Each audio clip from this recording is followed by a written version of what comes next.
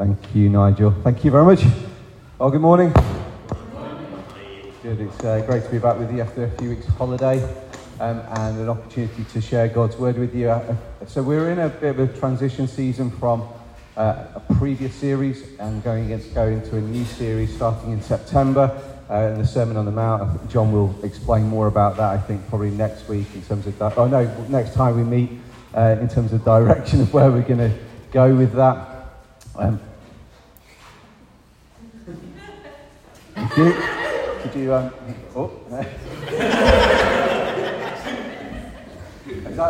we there? Is that good? Yeah, brilliant, fantastic, awesome.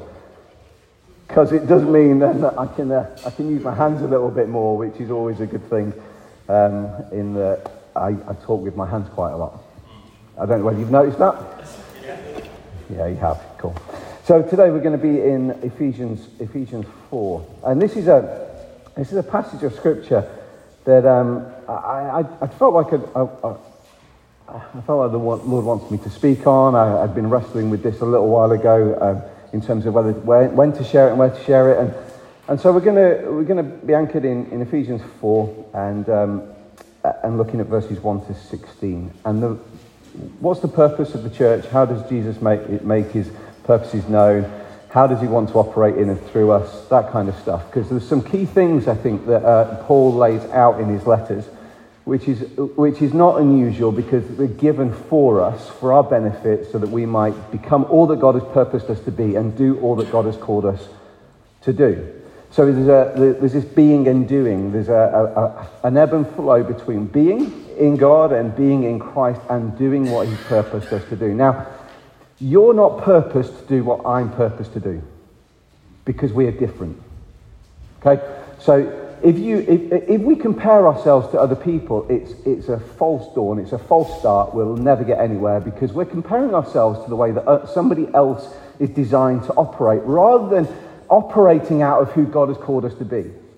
Now, we're all called to be in Christ Jesus. So there is a sense of which we allow our inner world to be shaped by who he has called us to be, who he is and who he's calling us to be. Those two things are entwined. And so we operate out of what God is doing in and through us. But we're part of a collective. It's not just about me and Jesus.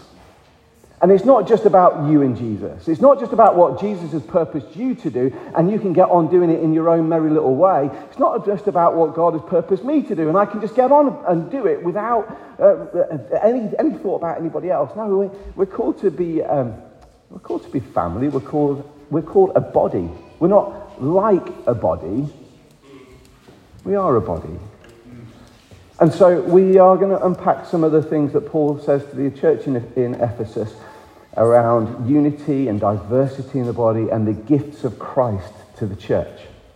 And I know the kids are in which it look like they're going to be having great fun. And I hope that actually they pick up some of the things that I say. Because I think God's depositing gifts in people and creating people, not when they get into adulthood, but when they get into this age, like Reuben. How's God designed Reuben? What are the gifts that God's placed in Rue? Or Hannah, or Sarah, or Bella, or Naomi, or Elijah, or Gloria? Who has God birthed them to be? Because actually, if we can identify that early, we can help them on the journey, just not about doing, but being. And we can draw out the gifts of God in them early so that they truly do become the gift to the church. I only wish I got this a little bit sooner, to be honest. Because the sooner we can realise how God's designed us, the more effective I think he can use us to, not so it's about us, but for the benefit of others and the benefit of the church and the benefit of his mission. Because it's never just about us. It's about how he's positioned us in the world to radiate his glory. So, shall we read the passage before I say any more? Thank you. Let's do that. Therefore I, the prisoner in the Lord, urge you to live worthy of the calling you have received. with all humility and gentleness, with patience, bearing with one another in love, making every effort to keep the unity of the Spirit through the bond of peace. There is one body and one Spirit, just as you were called to one hope at your calling, one Lord, one faith, one baptism, one God and Father of all, who is above all and through all and in all. Did you get that? One God and Father of all, who is above all, through all, and in all. Now grace was given to each one of us, not to some of us, but grace was given to each one of us, according to the measure of Christ's gift. For it says, when he ascended on high, he took the captives captive. He gave gifts to people. But what does he ascended mean except that he also descended to the lower parts of the earth? The one who ascended is also the one who descended is also the one who ascended far above all heavens to fill all things. And he himself gave some to be apostles, some prophets, some evangelists, some pastors and teachers, equipping the saints for the work of ministry, to build up the body of Christ until we reach unity in the faith and in the knowledge of God's Son, growing into maturity with a stature measured by Christ's fullness. Wow. Until we reach unity in the faith and in the knowledge of God's Son, growing into maturity with a stature measured by Christ's fullness.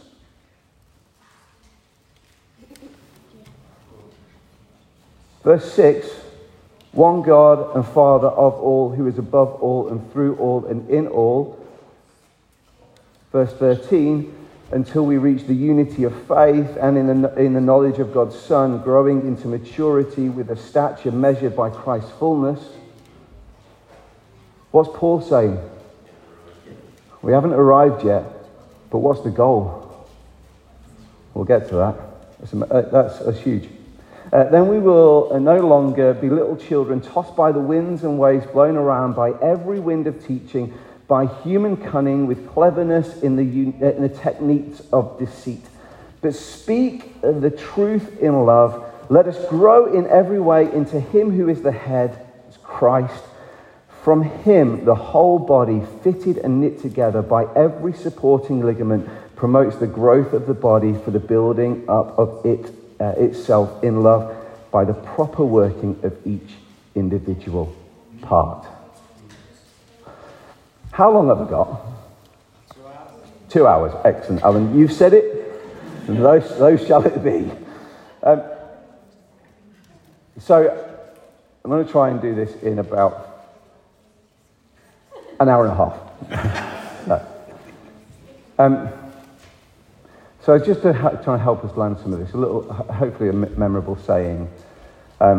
When unity is crucial and ministry isn't optional, maturity is natural. When unity is crucial and ministry isn't optional, maturity is natural. So, in some ways, we're all prone to wanting to play the superstar. Well, I don't know. I say that. I know that I am. Like when I played football, I wanted to be the star. I didn't want to be right back. I wanted to be right in the middle of the action. I wanted to be a midfield general that was passing the ball like Steven Gerrard to pinpoint accuracy. And those of you who don't follow football, it's like, Steven who? Just fill in the gaps with who, your sporting hero or the person that you just think, they've got it now, and if only that we could be like them because they have such an influence and such an impact, it'd be amazing. I know that's true of my heart. Because we all like it to think that this world revolves around me. And it doesn't. The thing is about the giftings that God places in the church and the unity of the body, if we all think that way, it's destructive. It's challenging because actually we end up with this competition between one another of, well, if only I could be like that, and we miss out on being who he's truly called us to be. Now, the reality is that some functions in the church do seem to have a greater prominence. Don't they? There's some in the church that seem to get a greater voice, a greater sense of identity. And it often is around leaders or personalities. You know, you only need to go onto Instagram and you see, well, I won't go into what you see. But prominence isn't about importance. The way that people have prominence isn't about a greater significance even. And it's not that those with lesser prominence means that it's less important. Because those who are in the church world, those who get prominence, well, some do it through clever techniques, because they understand marketing. But actually, that's not the kind of prominence that we're after. Because the passage here talks about who gives the gifts, and we'll get to that in a minute. It's not that I get to choose what God wants me to do. It's not that I get to choose how God has gifted me. It's not that, Jonathan, you don't get to choose what God's gifted you to do. Because he's placed stuff in you that he wants to draw out for the benefit of others. We don't get to choose. That's not our choice. So please don't understand prominence as significance or importance. It's not. It's about function. It's about function. But there's some, and I think that is really important to understand when Paul is writing these first 6 verses in this chapter about unity. And so he says this, doesn't he? He says, therefore, live a life worthy of the calling you received, with all humility, gentleness, and with patience, bearing with one another in love, making every effort to keep the unity of the Spirit through the bond of peace. And then he goes on, there is one body, we'll get to that in a moment. But make every effort, he says. It doesn't just happen. But the thing is, we're not striving for unity, we already have it. So if we're in Christ Jesus, we are united with him, and we are united with one another. We don't get a choice of whether we're united or not. So that's the reality. So like it or loathe it, if you're a follower of Jesus, just like me, we're united in Christ. Whether you like me or not, whether you want to listen to me or not, whether you're thinking, I wish I hadn't come this morning, or not, we're united. Because it's not about whether I like you or not, whether you like me. It's not about any of that, although that is really important, actually. The starting point is that if we are in Christ Jesus, not simply as a community of OCC, but of the universal church, in Christ Jesus, faith in Jesus, united in Jesus on primary issues around the person of Jesus, saving faith in Jesus, Christ alone, faith in Jesus, then we're united. All the other stuff, we can have really good fun debating. There's some really important primary doctrine that I think we have to agree on, because it's foundational for the church.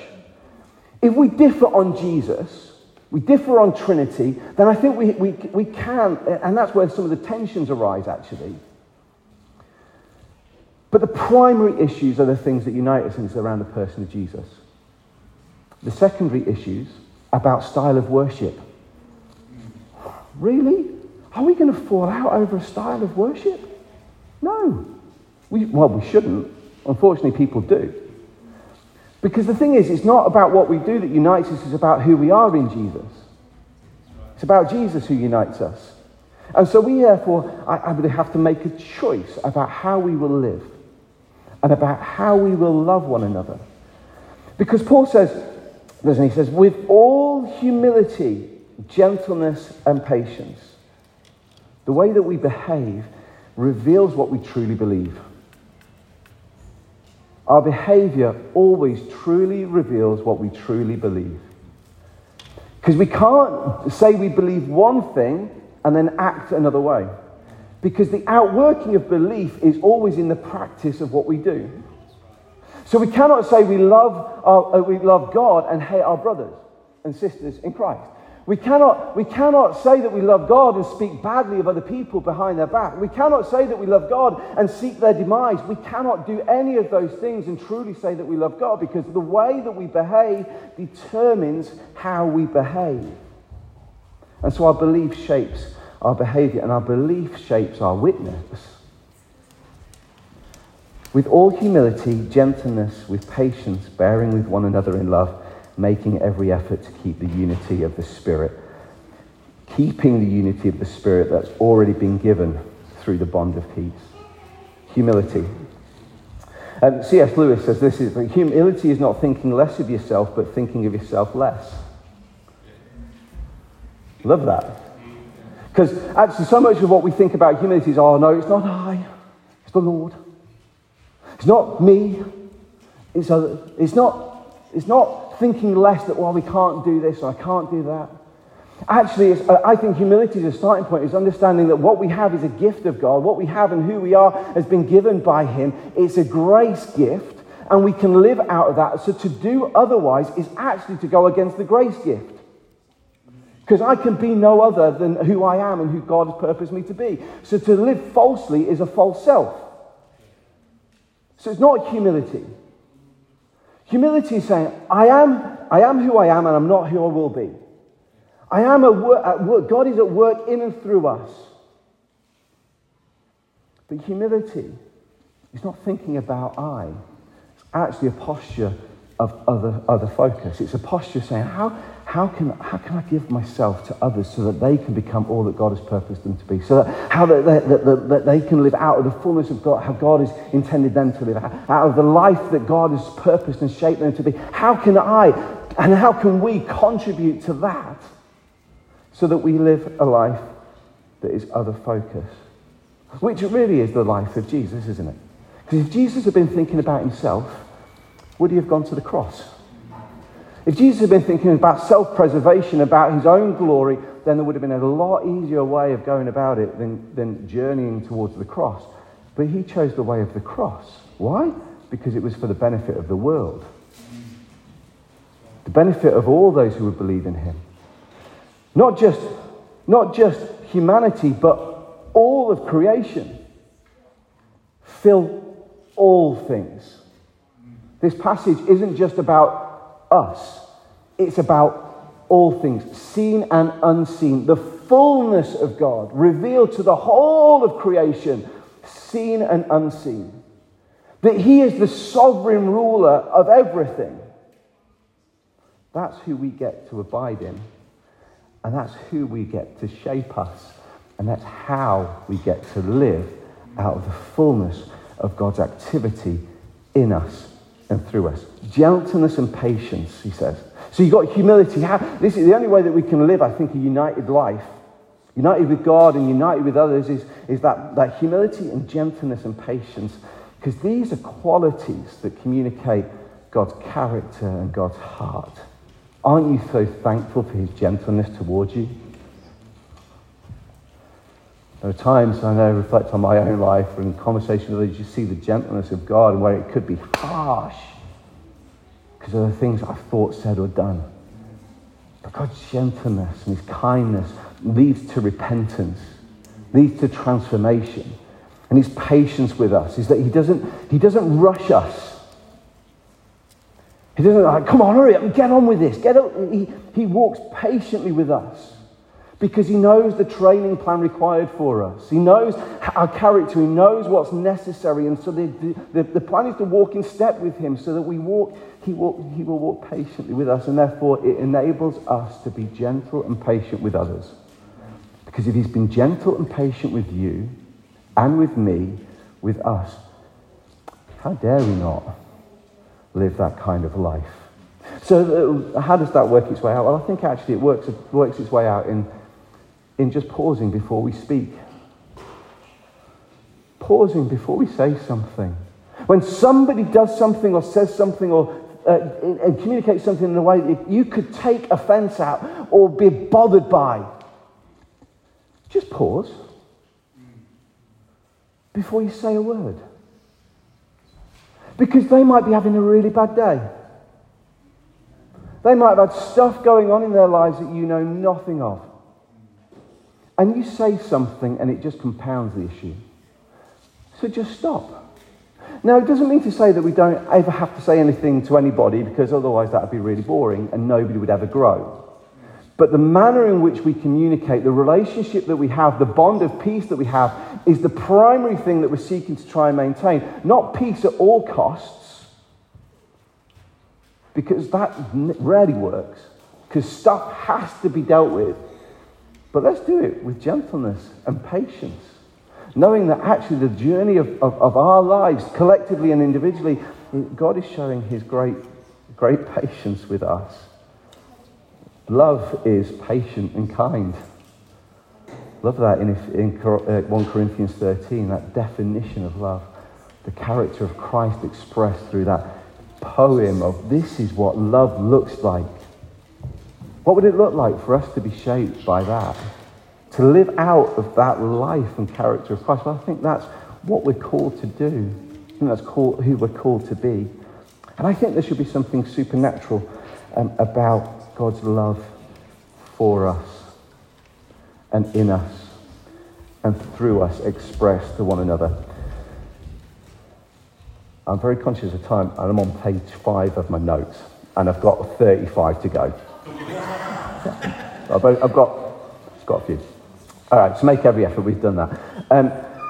So then we go, how does this all work its way out? Well, Paul gives some instruction. One body, many parts, all held together by Jesus. The one Lord, Jesus, who's the image of the invisible God. One hope, that future consummation, that the new heaven and the new earth, that one day everything will be made new and everything will be submitted to the lordship of Jesus. And then we've got this one faith.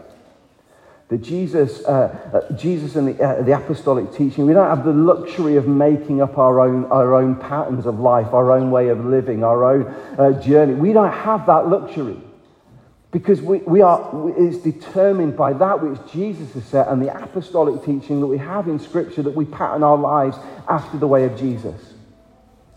So we don't get to call the shots. We are people under the authority of Jesus. One faith. One baptism, baptized into one body by the Spirit. That public confession of Jesus. That the old life has gone and the new life is now found in Christ. I am not my own, but I am Christ's. That public, corporate confession that we are part of this body. One God, Father, Son, and Spirit. Paul is absolutely Trinitarian in his theology. Father, Son, and Holy Spirit.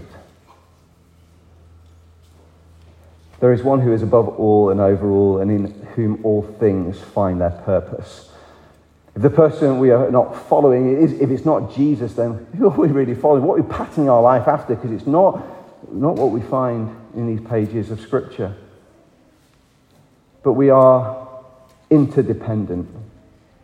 Not just as a community of OCC, but actually the other congregations in Stratford that are Bible-believing, faith-filled, Jesus-focused. We are part of this collective witness to Jesus with all its beautiful variations. Wouldn't it be boring if every church was a Pentecostal church like ours? That says a true Penty. Because not everybody's like us. Not everybody loves the moments of encounter and worship of the contemporary songs that we have. Others find great meaning and purpose and value in the more contemplative journeys of life, or the more traditional approaches to worship. And that's all right, that's good. Because there's beauty in that diversity. But what is it that holds us all together? It's Jesus. It's this one faith. This one body. All differently expressing the character and the beauty of Jesus. So we are the body of Christ. We're not like the body of Christ. It's not like it. There's no like it. We are. That's who we are. So when Jesus ascended to the right hand of the Father and rules over all things, and now sits at the right hand of the Father, and he has dominion and domain over all things. That's what Colossians and Ephesians is really proclaiming. This isn't about a political system. This is about a universal world system of all the competing forces. Jesus is saying, I sit and rule over it all. All things submit to Jesus. And so as the church on the earth, we are his body on this world in order to display his glory, display his majesty, to carry on his ministry. Otherwise, why on earth are we here? It's certainly not to sing our songs on Sundays, or to listen to a nice little podcast on a morning, or to engage in corporate prayer. All of those things are good, but that is not why we're here. We are here to display the wonder of the one who has saved us and called us and united us, and he gives gifts to those he calls his own. See, the thing about this passage that I've come to realize is that so often this passage, as it relates to the gifts that Paul goes on to write, many people have just interpreted it as like a leadership thing. So this is leaders, but nowhere in this passage does Paul address leaders. He addresses a church. He addresses a congregation of people. So these gifts have been given to the church. Now, do some operate in different levels of maturity when it comes to some of these gifts? Yes, they do, because it's part and parcel of what Christ is giving. He says, now grace was given to each one of us according to the measure of Christ's gift. So why is it that in our network we have people who they're apostles? They've started movements. Like thousands of churches, not as we would know it, have been planted across nations because of an apostolic call upon people's lives. Now, are they operating at a different level to that which I'm operating at? Absolutely they are. Do we get jealous about that? No. Christ's gift. Measured by Christ. He deposits it. The same is true of the pastor, the teacher, evangelist, the shepherd. It's Christ's gift. It's his capacity to the measure of faith. Now, I think we have a responsibility to start stepping out in that stuff and start cultivating and growing, not just thinking, oh, this is it. But let's step out into those things and go, well, this is how God, you've designed me. I want to operate and flourish in this way. Why? For the benefit of the church. So the fivefold, and I will wrap this up soon. You're not going to be here all day. The fivefold ministry is seen in Ephesians 4:11. We see perfectly in Christ. He is the perfect and absolute apostle. He is the perfect and absolute prophet. He is the perfect and absolute evangelist. He is the perfect and absolute pastor. He is the perfect and absolute teacher. There is nobody who can compare to Jesus, and he is all those things in absolute, complete perfection. See them expressed through his ministry in the Gospels. So it stands to reason that if we are the body of Christ, it's not just a few who have these outworked in their lives. Actually, they're a gift to the church. They're people gifts. So we see the apostolic worked out in some of your lives. You might think, oh, how does that work, Ian? I'm not planting a church, but we see that the DNA of an apostolic figure. Why? Because, as Alan Hirsch would say, the apostles are connected to the mission of God. They see the big picture. They see the big thing, and they're willing to break through to make some stuff happen. Why? Because they're captivated by the mission of God. Start things. By the Apostle Paul, he's called an apostle. Why? Because he was captivated by the mission of God. And thousands of churches were planted through him, not by him, but through him. Why? Because he trained up other apostolic figures to go into nations and regions, to plant churches, to raise up other apostolic figures, to plant churches that would see it catalyst. But he didn't operate alone. He built a team, and so he would have prophets and evangelists and pastors and teachers in the mix, because it needs all things. But we are not all things to all men. That's Jesus. But we are some of those things in order that the world might know and see the one who is all things, and the kingdom of God might advance. So apostles connected to the mission of God, prophets connected to the heart of God, evangelists connected to the message of God, pastors connected to the people of God, teachers connected to the truth of God. We need all of those things in operation. So as we think about gospel communities, and this is conversations that we've had as elders over recent months, how do we begin to operate in such a way that releases these ministry gifts, these people gifts to the church, so that Jesus is made known and we become more effective in his mission? Because if it's just a few people who have these things, then that's going to take a really long time to mobilize and do anything, actually. So within our gospel communities, I would say it's a dream of ours, a hope of ours, not just a hope and a dream that we're thinking, oh, maybe someday. It's one of those things that we are actively working out. What does it look like for us to raise apostolic people? Because if we want to reach the 130,000 people of Stratford-on-Avon district, it cannot simply be me or John or other apostolic figures in the leadership team. We have to be able to raise up other apostolic figures to go and plant more gospel communities. And you will still keep your day job. Because it cannot be about a paid clergy doing this stuff. Because this isn't about a leadership passage. This is a passage to the church. And so the more that we live out of the reality of this. Now, we've got a long way to go on this. So I want to just lay some of the foundations of what we see. But we would absolutely see these fivefold ministries taking place within the context of our gospel communities. Why? Because we think it's the healthier pattern of life in church.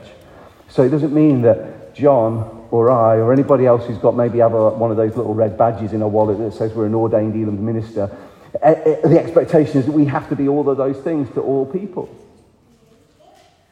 But wouldn't it be amazing that within our gospel communities we could see teachers rise up with an ability to communicate the word of God in such a way that isn't just about information but is about transformation, that actually work with the apostolic and the evangelist and the prophet and the teacher, that those things work together? Because if it's just all teaching, that becomes that's a Bible study. Or if it's just the apostolic, then we're all going to be really tired.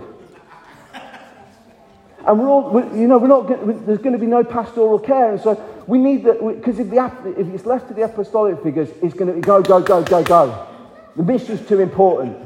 Let's get on with it and do it. But actually people need to know that the love of Christ is available for them. They need to know that actually in the pain, Christ loves them and the church loves them, and that we're willing to journey with people. But don't expect an apostle to be great pastor. And don't expect a prophet to be a great teacher. There may be some mix around in all of those things, because I don't think we're just one of those. I think we see a blend of them. But actually what we see is that as those things begin to work together, pastoral care becomes a reality. The apostolic fulfilling of the mission is worked out. The evangelists are released. Who are the gatherers? And it might not just even be it might not be just in the gospel sense of the word, but how can you tell an evangelist? Well, they'll sell you anything. They will be as passionate about communicating the truth of the gospel as they will about the latest gadgets. Mark Greenwood, who's a part of, has been around in this church for, how do we know he's an evangelist? Well, he's as passionate, no, he's more passionate about Jesus, but I think Mac products are right up there. He would sell you Mac, because he loves it. But I think that's how we begin to spot evangelists. Because not only are they passionate about something that they believe in, they're able to gather people and they bring people in and say, come and let me tell you, it's just this amazing thing that's happened. And then they'll get other people in passionate and excited about it. How do we know the prophets? They're captivated by the justice and the mercy of God. They want to see the kingdom advance into the most challenging and difficult parts of society. They're radically passionate about justice and prayer, and they'll call the church back to the mission of God. They'll keep people on focus. This is a thing that we're about. But if you just have the prophet, my goodness, you're gonna be like every week. So all of these things work together to paint this picture of the one in whom we're truly pointing people to. Who is the one who fulfills the mission of God? Who is the one who is able to speak justice and truth and light and mercy? Who is the evangelist who will proclaim the truth in a compelling and captivating way? He is the greatest pastor and the greatest teacher. And so as we journey through life, these things are given for the benefit of the church and the benefit of the mission. But actually the more, just to finish the last bit of the saying, the more we are united in unity and operating in ministry, I think the more naturally maturity begins to flow. Because the more that we give out of ourselves, the more space and capacity that I think God creates in us to mature us. You see, when my kids were young, they thought that life revolved around them. They demanded everything. They were babies. They really needed our attention and care. And in many respects, life did revolve around them, because if we'd have left them for too long, social services would have been called. I say too long. We didn't leave them at all. Just to clarify. But you get what I'm trying to say? It's like, if we stay in that infant stage, everything's about me.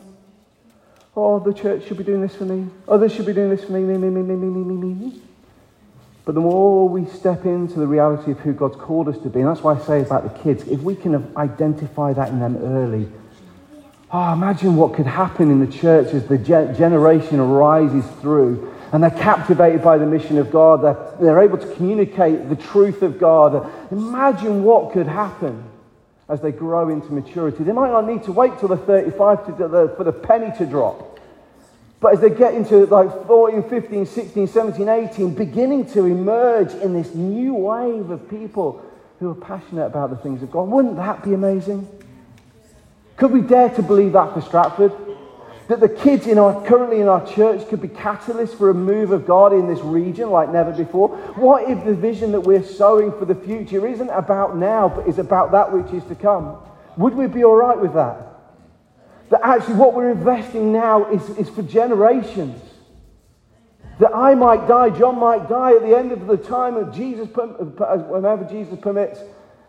That actually it's just about passing something on, that you and I both collectively, because it isn't just about us. It's about us. Saying this is what we're doing is investing for the generations ahead. And God in His grace does stuff in the now that will surprise us. But actually maturity will come the more that we give ourselves to others and His mission. So how do we know when we're growing? Well, I think there's an increase in the knowledge of Christ. I think we grow in stability. I think our understanding of who Jesus is begins to increase in a way that it wasn't like when we first came to Him. I think there's a depth and even being an ability to wrestle with some of the mystery and some of the misunderstanding, not knowing some stuff. I think that's okay the more that we mature, because we realise we don't know everything. What about fullness? Well, actually, one day, in that which is to come, we'll be fully known and we'll fully know. Everything will be made known. And we'll be fully complete in Him. Perfected in Him. No more suffering, no more pain, no more sin, no more shortfalls. Perfect in Him. Fullness. And so the role of the church is to work in such a way that brings us through to a place of maturity, not just some. And my fear is that over the years, the way that we have, but the way that the church has been structured, it's put an emphasis upon a few to do the work of the many, rather than inviting the many into the work of ministry and maturity. So we're all called to mature. We'll do that in different stages at different points, and that's part of the grace that's needed. It's part of the make every effort to maintain the unity of peace, because we're all at different places, but growing together in Him. And so what if everybody was to play their part? What if everybody was to identify just who God has purposed them to be. And that, my friends, is why we believe in that as we work gospel communities out, is we believe that in those places we'll be able to help one another identify with even greater clarity what God has purposed us to do. Because I believe that those sort of things can only truly be fleshed out in close proximity. Sunday mornings is great, but we do our thing and we go. But in the life of gospel communities, it's life together, maturing together, on mission together, so that Jesus is made known and that we are transformed. And with that, I'm going to shut up because I've preached far too long, and I'm going to pray.